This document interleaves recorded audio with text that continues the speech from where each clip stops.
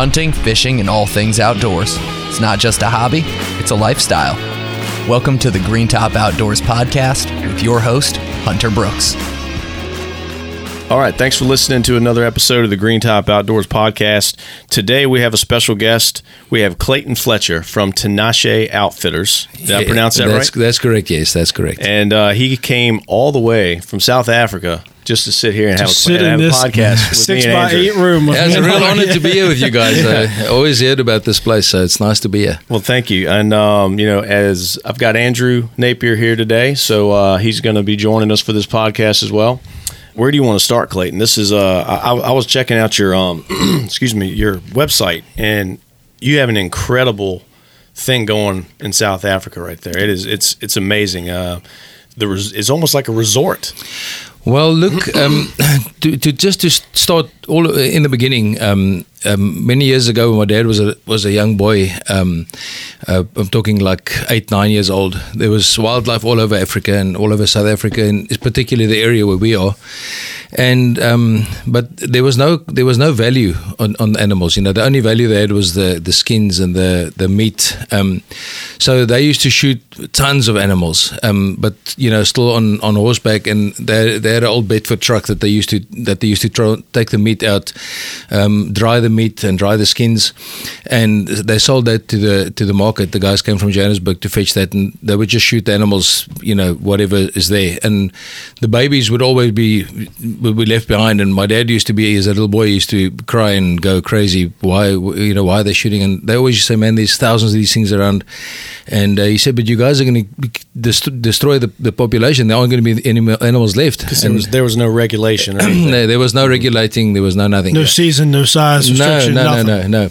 And eventually he drove my grandfather and them crazy to a point where they actually allowed him to catch the baby gemsbuck and baby lions and whatever that was there. And he raised them. And he kept on telling him that they're going to wipe out the population because they just keep on shooting, and they were just telling him he's a stupid kid, he doesn't know anything. But so what happened was he took these animals home and he raised them, bottle raised them, and put them in a cage, and the cage became a camp, and the camp became a bigger camp, and eventually it was a high fence ranch. When he was in his early 20s, the same people came back to come and shoot animals, and there weren't animals left. Yeah. And in any case, so he when they wanted to come back and shoot these animals, they couldn't find. And then they said to him, "But now, what can we do?" He said, "Well, I've got a ranch that is fenced, and I've got animals. You can pay me, and you can shoot animals."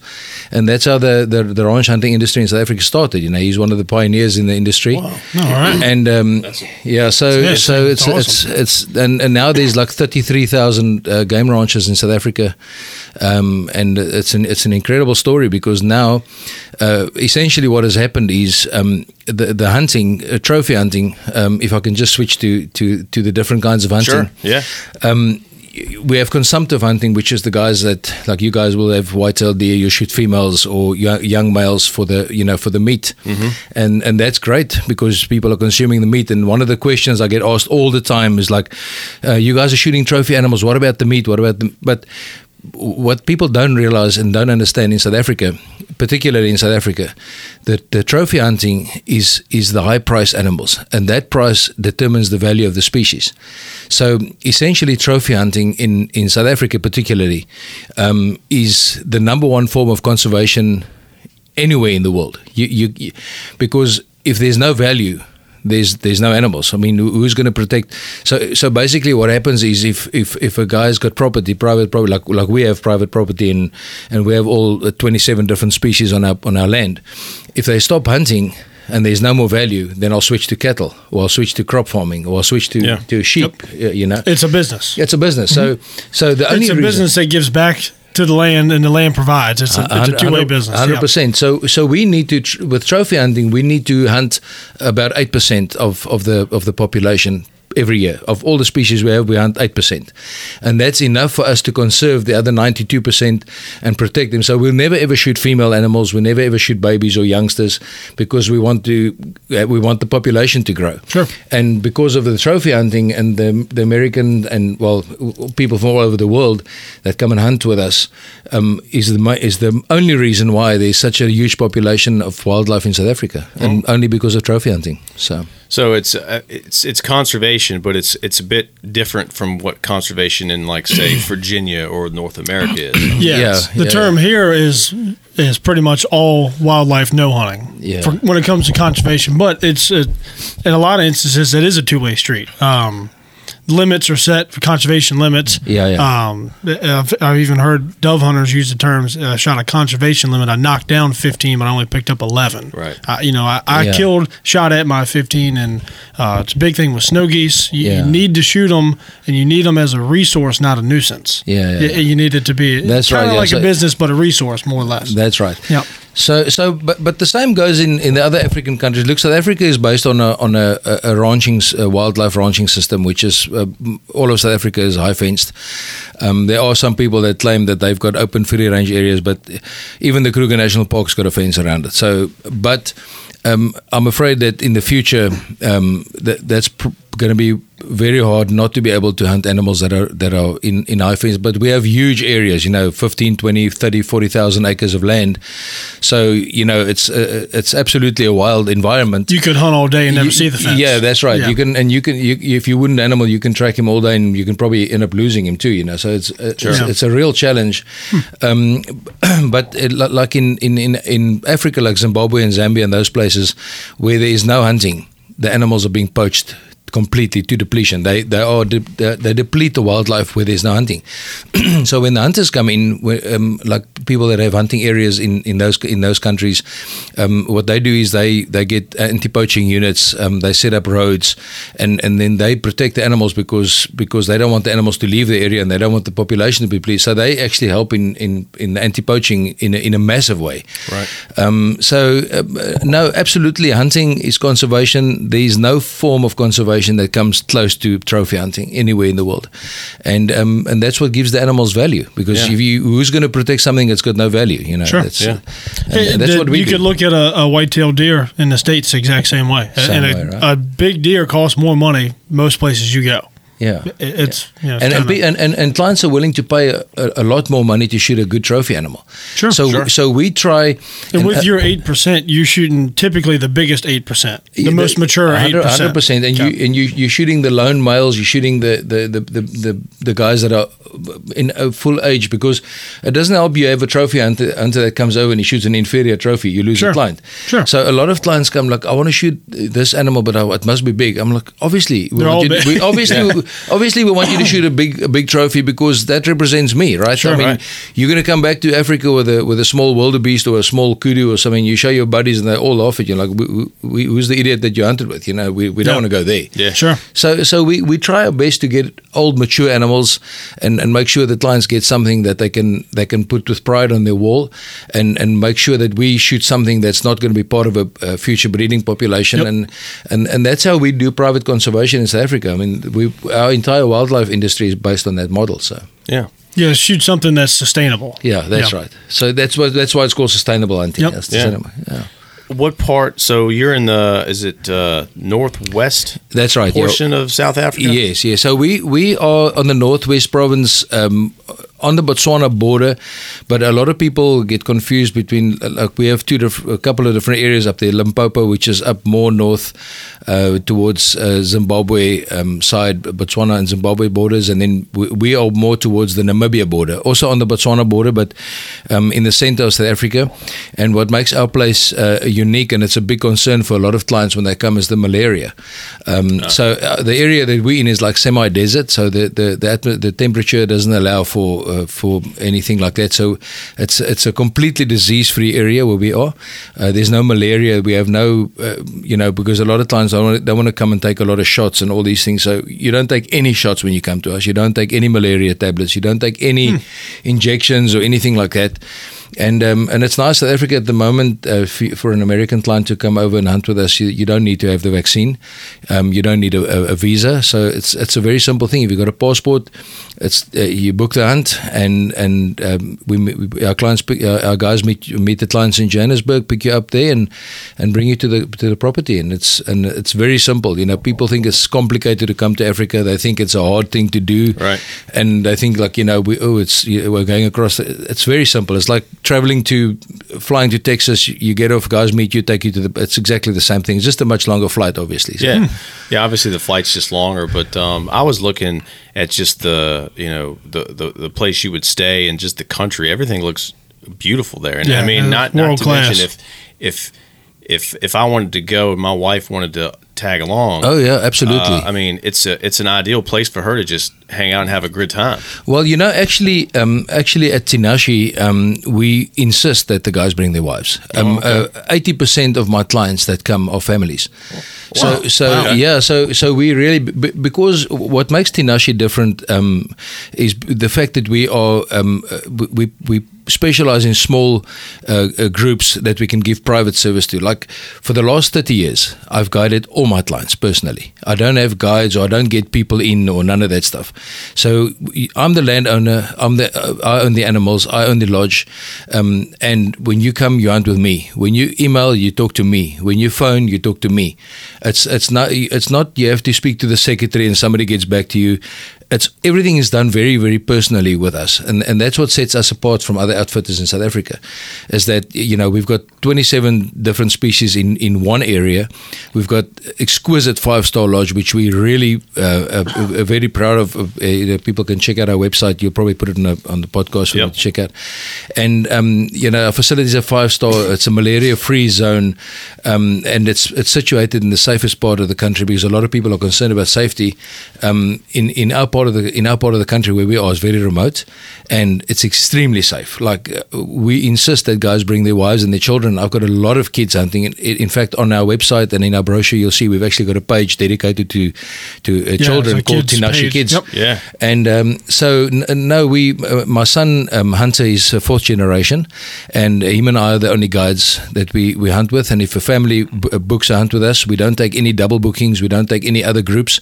So the entire area is just for your use. So if you and you and 2 friends and with their wives come, the entire place is just for you. We don't take other bookings. We don't allow other people to come onto the property when we've got a group that hunts, and we personally are with you all the time. So I think that's pretty cool. Yeah, it's pretty personal service. Yeah, we really specialize in that type of service. So you feel that you're important all the time. You're not just some outfitters book 10 clients and you don't even see the owner. It's and we don't do that. We like this.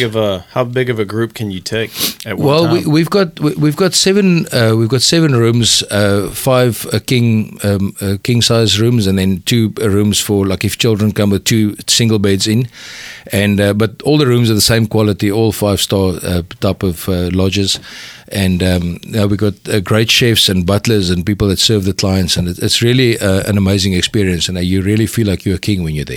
Well, yeah, because recently you hosted Benelli.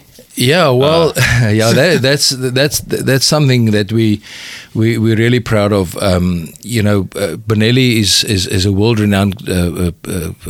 Gun makers. They are incredible people, and all the outfitters in South Africa they chose to come with Tinashe, and that's a massive honor. Now that we know the people, they're great people, and it's an honor to work with them. We had 75 hunters now last October that came through Benelli, and in June last year we had 35 American outfitters, of which Green Top was one of the guys. Blaine was there. We met him there, and incredible experience to hunt with so many people representing one company. Mm-hmm. The guys are very proud to represent Benelli because everybody in the world knows they've got the best shotguns ever produced, and in my opinion. The new rifle that they launched, the Lupo, is an incredible gun. We've got another 75 guys coming in October through Benelli, and they all use the Lupo. The guns that they're using, they're currently 308, 306, and the 300 Win Mag, and with great success. And I got to tell you, I've long lost had a gun with a smoother action. And extremely versatile light guns. I definitely highly recommend the Lupo. Yes, I would too. We were talking about African calibers before we started, and that's one thing I think they're lacking right now is they need some big game or dangerous game calibers. Yes, 375. 100%. I actually spoke to the CEO of Benelli, Bruno, and on several occasions told him that they really need to consider doing the 375, and so hopefully in the near future they'll be able to do that, because I think there is space in the market for a 375. Yeah. Well, knowing Bruno probably went right back and said, "You need to build a 375." I really hope he does that. He's very intense. Yeah, no. He probably went straight to the manufacturing floor and said, "Build it." He gets things done. He said, "I talked to the guy. He said, build it." That's right. Bruno gets things done. He does. No, we really hope that they can make the 375. I think it'll be a very good addition to the Lupo. And like I said, very impressed with the Lupo. I highly recommend guys buy it. I just hope that the American market kicks in more and starts using it, because it's an amazing gun. I can tell you. 375 H&H is the African caliber, right? Absolutely. 375. I always tell clients, we're not the type of outfit to still tell clients like, you will bring this gun, you will. We make recommendations and all that, but if people always ask me the question, if I bring one gun to Africa, what would it be? And absolutely 375. 300 grain, and you won't need to bring any other gun. You can shoot from a Steinbach through to an Elephant, and it's an amazing gun. And then obviously if people are coming just for plains game and they ask in our area, because we have a bit of brush and stuff like that, so it's quite thick. I would always recommend a 300 Win Mag would be my first go-to gun. My favorite hunting gun in that part of the world. So 300 Win Mag would be my suggestion to clients that are coming just for plains game. Okay. And what action styles can you accommodate? Does it have to have a Mauser claw action? Does it have to be a guaranteed extraction? No. There's no limits or any restrictions. No, guys. Just regular bolt actions. What do you see a lot of? Win Mag's probably still high up there, and a lot of guys are bringing Brunos.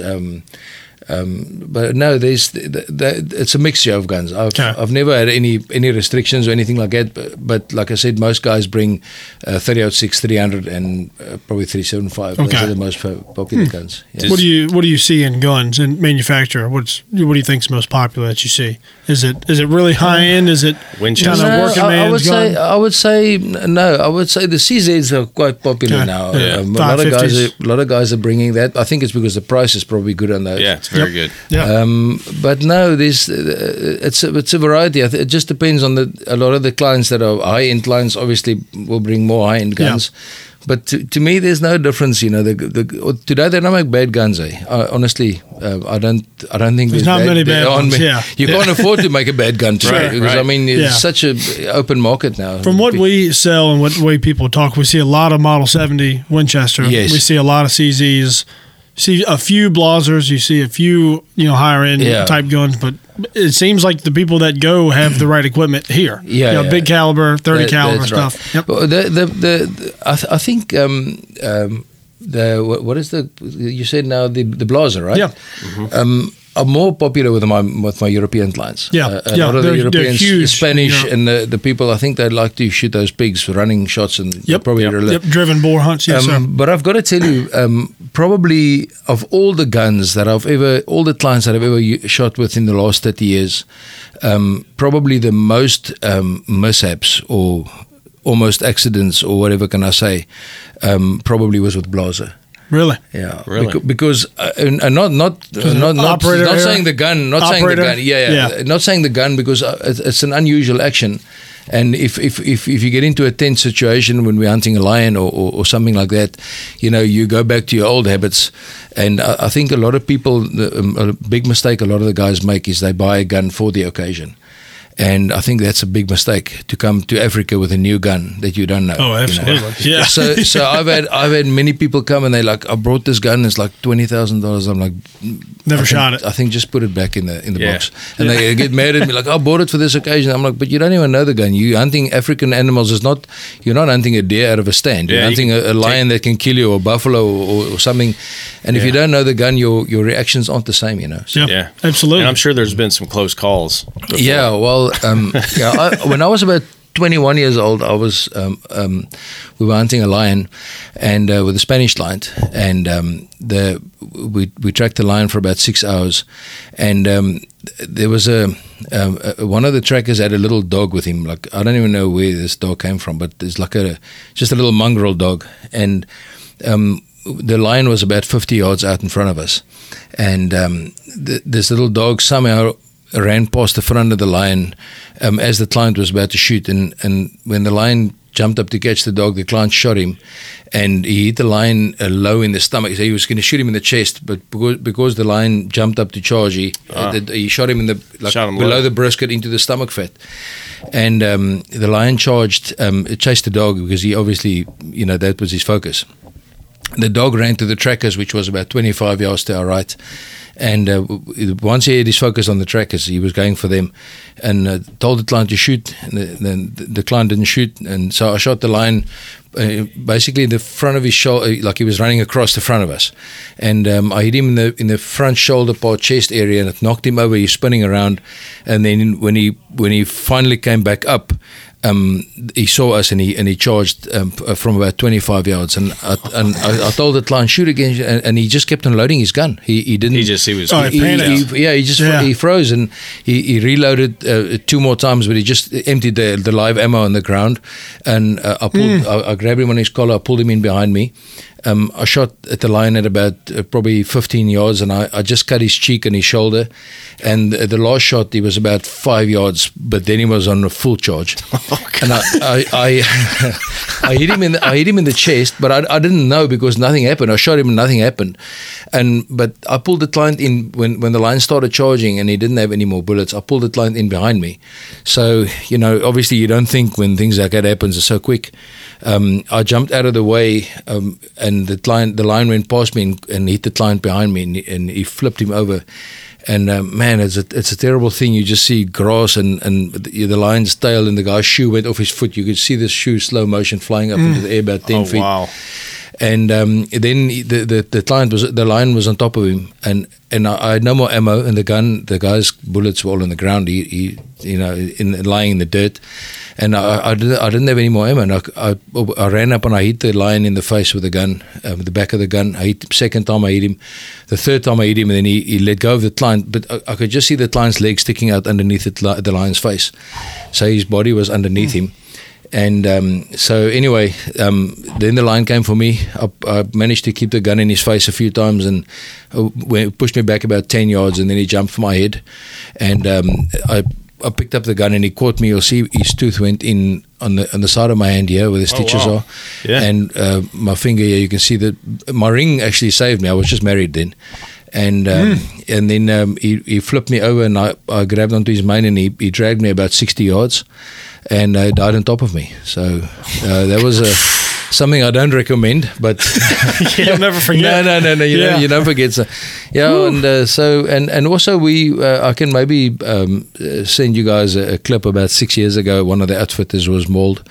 Got it on video. I can maybe send you the clip, and you can attach it to the podcast. I'd love to see that.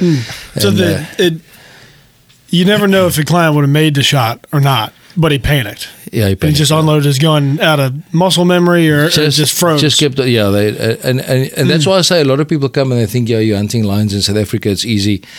But doesn't sound easy. It's a very dangerous lion. The ranch lions in South Africa, they are not afraid of people at all. So you'll push them for a day or two, and without being wounded, they'll charge you, and they won't stop until they get you. So your guest, he survived? Yeah, he survived. Okay. Yeah. Good. Yeah. Important part of the story. So. Yeah. He made it. Yeah, he made it. Yeah. I never saw him again, though. No, I'm sure. I don't know why he didn't come back. I really hope you got a good tip off of that one. Yeah. I hope that one paid. Yeah, you did. You saved his life. Yeah. So most of the animals, I guess, when they get to a particular age, when they're trophies. Yeah. Whether it's a lion or I see rhinos. I see all kinds of stuff. What's the typical age of some of the popular animals? Well, it's different. Like for instance, kudu and eland, they take a lot longer to mature than for instance, waterbuck and blesbuck and springbuck and those type of animals. A big kudu bull, like probably a big mature kudu bull, I'd say probably 8-9 years before. And what's a mature size is based off length, including the spiral. No, the size and the maturity don't have nothing to do with each other. Okay. Genetics is what determines the size of much the like a deer. Yeah, so you could have a really crappy kudu, measuring like 42, 45, and he could be a 10-year-old bull, and thick horns, and he'll be beautiful thick neck, and he just won't have any length on him. Just not a giant. And you'll have a 5-year-old kudu bull that'll be 55 and still growing, So okay. So genetics is very very important when it comes to African animals. But the age, we typically look for animals that are, you can see the thick neck and the dewlap, or on eland, for instance, if it's a big old blue bull, and then you see the group, there's 10 or 15 younger bulls, and then okay, he can go, this one. He's by himself. He's bred all the cows, and there's a bunch of young bulls there. And we also look at stuff like, for instance, if you're finding blue wildebeest bulls, you'll find like 10 or 15 or 20 bulls by themselves. Then you've got a very healthy population. Okay. Because they can't even get into a breeding group. And those are typically the bulls we hunt. You'll find the oldest bull in a group like that. Like the blue wildebeest, when they become really old, become really dark, like almost a black color. Then they thick necks. And they're easy to spot. Yeah, a trained eye. That's right. Yeah, and you can see it in their faces. Like for instance, the young bulls will have a brown forehead. Then okay, that's not a shooter. You're going to look for something that's really dark and by himself. For instance, kudu bulls. Easiest time to hunt a kudu bull would be April, May. That's when they're in rut. Okay. So that's also probably not a good thing because they're busy mating. Yeah. But you'll find a lot of times you'll find a bull with the cows, and then you'll see another bull trying to when they fight they keep them out, and then you'll shoot the older one because then there's a good bull that's going to. And it's the same. It's a similar argument with whitetails. Is the best time to kill them is when they're the dumbest. Is when they run. That's right. Yeah. If every one you shoot doesn't breed 20 does. No. So it's if you're managing and trophy hunting, if you will, that's about the only time you can tell with a whitetail. That's who's big and who's small, but when you don't know what's going on until you watch them a little, and you kind of watch the herd. That's exactly what we do. Yeah. Okay. So and all the animals are different. Like the zebra, you'll have 10 or 15 or up to 50 females with one male. You'll never find, and they fight. Zebra are brutal animals, man. People think, oh no, I can't shoot a zebra. It's like a horse. Listen, trust me, that thing is not like a horse. Those are mean animals. If they're in a smaller group and there's maybe a different male's baby, when that baby's born, that stallion will kill that baby. He'll kick him to death. He'll bite him to death. You don't want any more males. No, they don't like it. So. No, are they black with white stripes or white with black stripes? That's the reason. You are somebody that doesn't know. You ask that question. No, they're white with black stripes. And there's, from what I've heard and what I've read, there's no two zebra prints that are alike. No. Is that right? It's like a barcode? 100%. Wow. Yeah. 100%. Yeah, 100%. Do you ever find them that are imperfect, where they have like big black spotches or white spotches? I've seen pictures of that. I've never had it, and at my place I've never seen. Is that like funny looking genetic imperfection? Yeah, probably just a genetic thing. Yeah, because they appear to be pretty uniform with their markings, and I always wondered if you had some that stood out in one way or the other. No, you know why? That's the camouflage against lions when a big group is here. That's why they're always in big groups. Mm-hmm. So when they're running and all the stripes are moving, it's very confusing to predators. Oh, okay. Yeah. So it's not hiding camouflage, visual camouflage. So it confuses the distorts predators. them. Yeah. The stripes are all moving at the same time, and they don't know which one. It becomes where one like starts. One old stripy. Yeah. Wow. Yeah. So it's. I had no idea. Pretty cool. Do you see any odd species? No, I wouldn't say species, but like around here we might get a an albino deer or an albino or a non-typical or something non-typical? I mean, like a kudu will spiral up. Is there any that go sideways? Definitely, definitely. We've had kudu where the horns turn sideways and grow underneath the throat, and and a gemsbuck that the horns bend back or that even grow down past the side. So you've got that. Yeah, and that's not necessarily age; it's genetics. Yeah, that's genetic. Yeah, but it's not. I think it happens more in the parks with his thousands of animals in sure. I think it happens more there than it would be where we manage things, because is that inbreeding or just bad genes or I don't actually know, because I'm not specialized in the field of genetics too much when it comes to that type of thing. But I think sometimes it's just a deformity. I think it happens. It's I don't think it's because of inbreeding. I don't think so. Because if you think about it, how many bison were left at one stage in America? Like probably 100. I read somewhere. I'm not sure if I'm right. You guys should probably know better than me. I think it was in the triple digits. So it was not wasn't really high. And so obviously all bison in America are probably related in some form or another. Sure. So I don't know inbreeding. I think it's not such a big factor in animals. I think if you, like in zoos and stuff like that, where you've got a male and female lion and you keep that line for like 50 years, I think you're going to get screwed up lions. But that's because it's that's mother on son, and again the son on the mother again. And I think then it becomes all messed up. So we were talking about firearms. Do people come to you or contact you about using a different weapon other than a firearm, like archery, bow? I've even talked to guys that want to kill a lion with a spear, and I'm like, are you crazy? Yeah, they are crazy. So I don't know why you want to do that, but okay. Now there are people that do it. There's I don't know. You obviously guys have seen Tim Wells, spear hunt, and from a tree stand and whatever.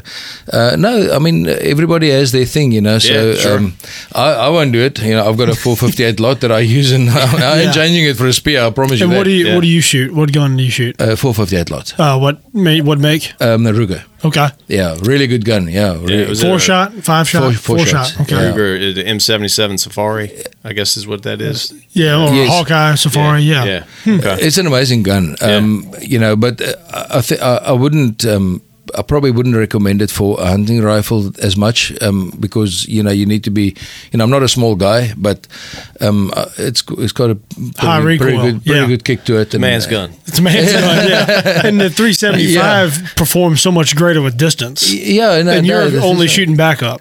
Yeah, I'm doing backup, and you typically shooting under 100 yards. Mm-hmm. Not that it's a problem shooting up to 200. I know the gun so well because it's already part of my who I am. Extension of your body. Yeah, it's like if something can be running at 200 yards and somebody wants to book a hunt. Yeah, just like that. Sorry. What the hell? I'm sorry. Business never sleeps. Oh, you're good. Damn it. Let me just put this thing on side. You're good. You're fine. Sorry, man. You're fine. You're Don't worry about it. Yeah. Busy man. That was a lion calling. Yeah, no. Yeah, so no, we the 458 500 grain bullet, and it's hits really hard. Yeah, animals. I found that all animals are highly allergic to that to that gun. So no, that's so. You do some archery hunts on request. Yeah. We do archery. Yeah, we got bow blinds set up at all the water. Is there any muzzleloader attraction? Everybody want to do that? Actually, I've had 2 muzzleloading clients just for lion. Okay. The first guy that shot a I'll tell you. The first guy that came to shoot a lion. 5 of them with him, 5 loaded ones, and boom, and drop another one. Let me tell you something. The first guy that shot a gun with a muzzleload at my place, shot a lion, and the lion was in a thick bush, and he got up and he walked away from us down a footpath, and that guy shot with that thing, and I would tell you it was smoke. I couldn't even see the lion when he shot. It was like a big ball of smoke. It's dangerous. And he flipped that thing. It was like a 500 grain slug, I think he used. Oh wow! And it knocked that lion, made a somersault actually, knocked his ass over. His incredible hitting power on that thing. So one shot. He got one shot. From behind, he hit him right next to the tail, and it went all the way into his heart. Yeah. Oh wow! That's what in the States they call it a Texas heart shot. Yeah. But if he didn't kill him, you would have been hung out to dry. Well, I've got, like I said, I got my 458. Whatever comes is going to go down. But he was going to come out of the smoke. Like, you didn't see him. Would have been here, you grab him by the collar. Here we go again. I'm done grabbing guys with the collar. He's going to start pushing them now. Yeah, that's wow. So I meant to ask you earlier the size. All right, so around here, as far as hunting areas and we think in terms of acres. Yeah. You know, you're probably you think you got to talk in terms of just miles or square miles. Well, because most of our clients are Americans, we already understand acres and miles and all that stuff because we've been coming. Like I've been coming here for 28 years, so I'm part American, definitely a Republican. That's good. Yeah, definitely a Republican, and Trump 24. I hope. So you guys need a serious change. I we think, certainly do. Yeah, I've been driving through all over America, and I reckon you need a drastic change. And I think you might be the guy for 24. I really hope and pray that happens. But no, we love America. We've been coming here for so long.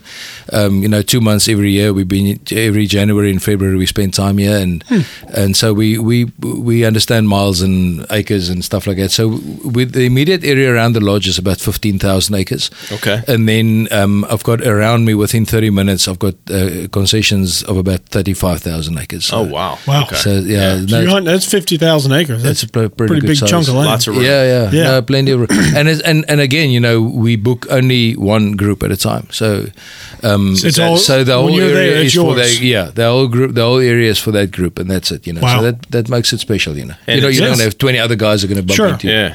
And it's not like you're not going to see anything because there's plenty to see. Plenty of game. Man, there's so many animals there. You will not go 10 minutes without seeing animals. Now, do you? Yeah. I know nothing is guaranteed, but do you have any sort of likelihood or opportunity percentage? Because I know in some elk hunts and some waterfowl hunts, you can have guaranteed opportunity. You'll have guaranteed opportunity of 100%.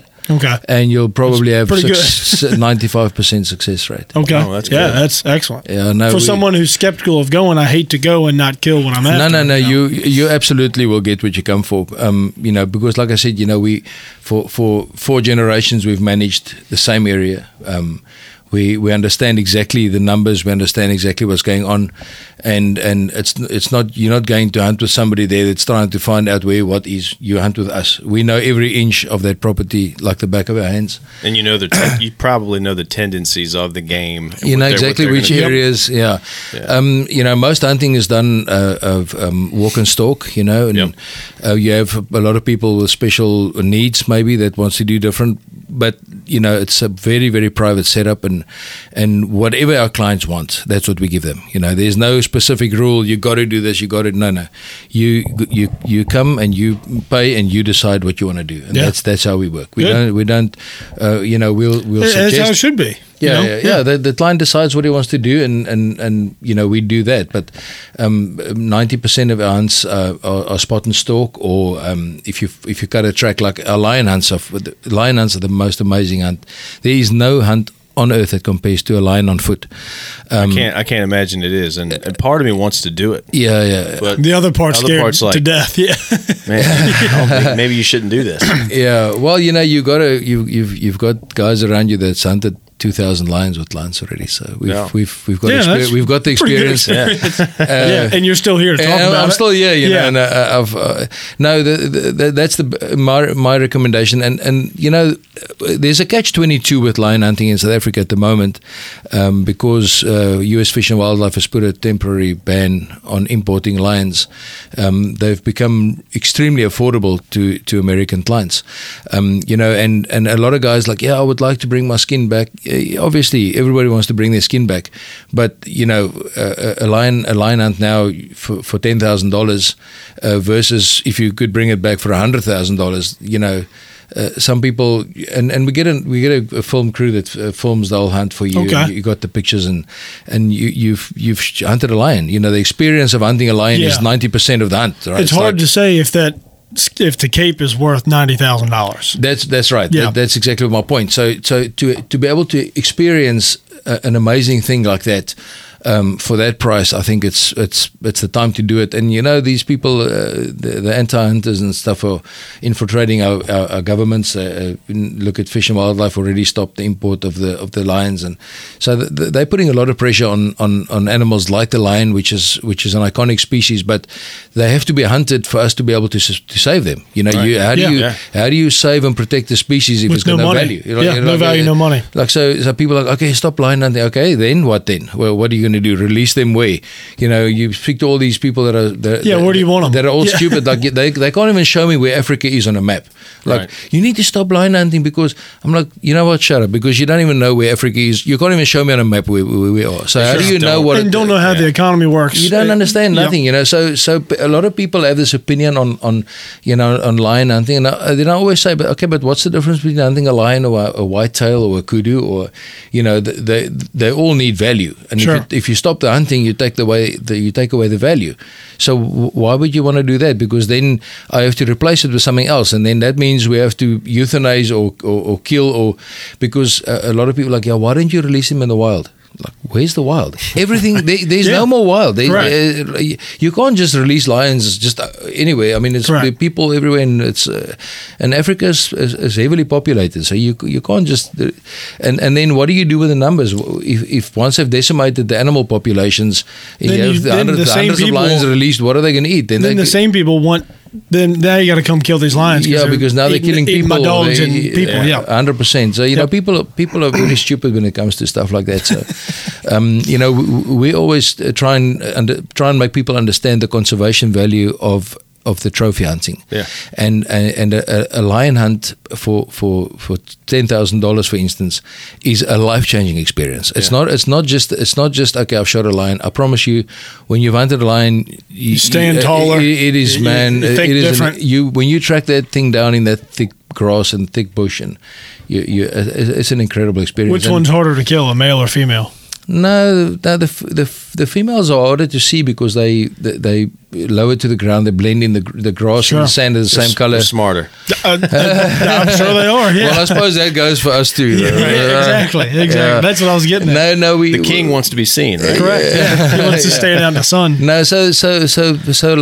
No, we try and get as many people as possible to come and hunt lions, because since they've closed the import, a lot of people have said like, oh, I'll never do it until they open. But are you going to pay $100,000? Is this, like you said, is the skin worth $90,000? I don't know.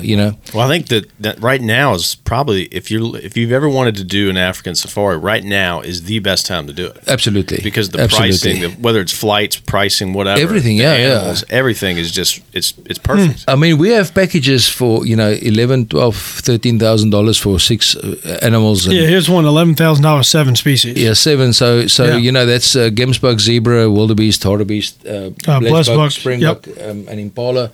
7 days, 5-star accommodation. I mean, where are you going to? I think. What is T&C? What is that? Tips and this is T&C applied. Yeah, T&C applies. Yeah. What is terms and conditions? Terms and conditions. Yeah. So, but terms and conditions are in the brochure. But we just put that. Basically, you have to pay a plane ticket to go there and that type of stuff. Right. Sure. And flights to South Africa are very, very affordable now. You can fly for under $2,000. You can have a return ticket to Johannesburg. So, and add $2,000 to that, and then the taxidermy, which would be a year later. You know, so it's not all in one. Like you have one $20,000 or $30,000 expense that you have to pay now. So it's, so if I were to fly in, I'd fly into Johannesburg.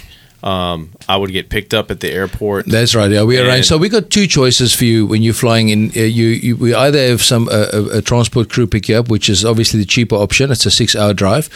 So we generally tell the clients to fly in. It would be Delta or United, which both of them have really gone backwards. I got to say, I'm don't want to sound, but the American airlines have really gone back in the last 28 years. So we fly a lot with the, Qatar or Emirates. But problem with those airlines is the guns, So my suggestion, maybe a nice business class ticket. It's not too bad on Delta. That's okay. And then it's a 14-hour flight to Johannesburg, and then we've got a crew from that picks you. DC. There's flights from DC. There's flights from Dallas. There's flights from Atlanta. Is it Atlanta? Atlanta and Miami. And I think. I think those are the only ones. Okay. And then then we got a hotel called African Sky Guest House. They're fantastic guest house that we work with. They've got a crew that meets you it's like a VIP greeting service when you land. They meet you outside the plane. They take you through customs. They take you through to the luggage, get the bags, and then it's like an 8-minute drive to the guest house from the airport. So those flights generally land like at 5 in the afternoon. And then you have a great meal. It's a beautiful place. And then the next morning we got a crew that pick you up. I mean, they charge like $600 to take you out there. It's a 6-hour drive. 6-hour drive. Yeah.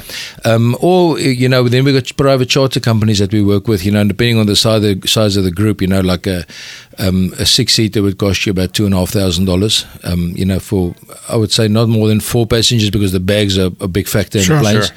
And then up to 10 people, which you then have to get a King Air, which would be about $5,000. So right.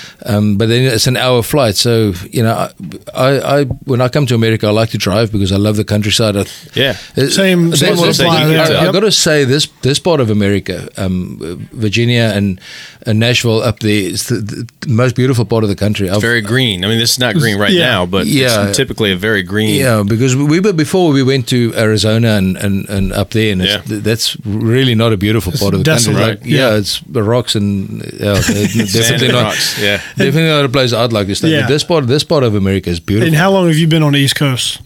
Well, we actually drove in 3 days ago from Las Vegas. So you've had a little bit of every temperature. It's been cold some, it's been warm some. Well, in the car it's the same temperature driving all day. So it doesn't make. But you get a lot of scenery between Nashville and here. Yeah, you do. You get a lot. Incredibly beautiful farms, Beautiful farms. Yep. Yes. And so I understand you guys have got a Republican governor now, right? Yeah, we're doing all right. He's a good one. They've been throwing his name in the hat for 2024 run too.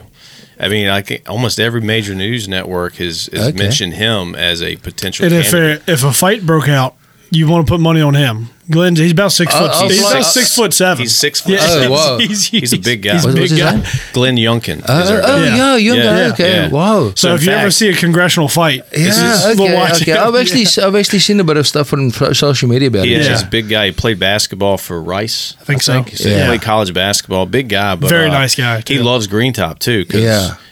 I've let him in the side door after hours so he could do some shopping. We should get him to come to Tinashe. We should. Maybe get him to go. Maybe to get you to go with him. Yeah, maybe. Yeah, that'll be awesome, mate. Yeah. Us going with him is better than him going with us. I think so. Well, Governor, if you're listening, you just got the invite. Correct. And when you get to the lodge, when you get there, you get settled in, whether it's one day or a day and a half later, what do you need to bring as the hunter?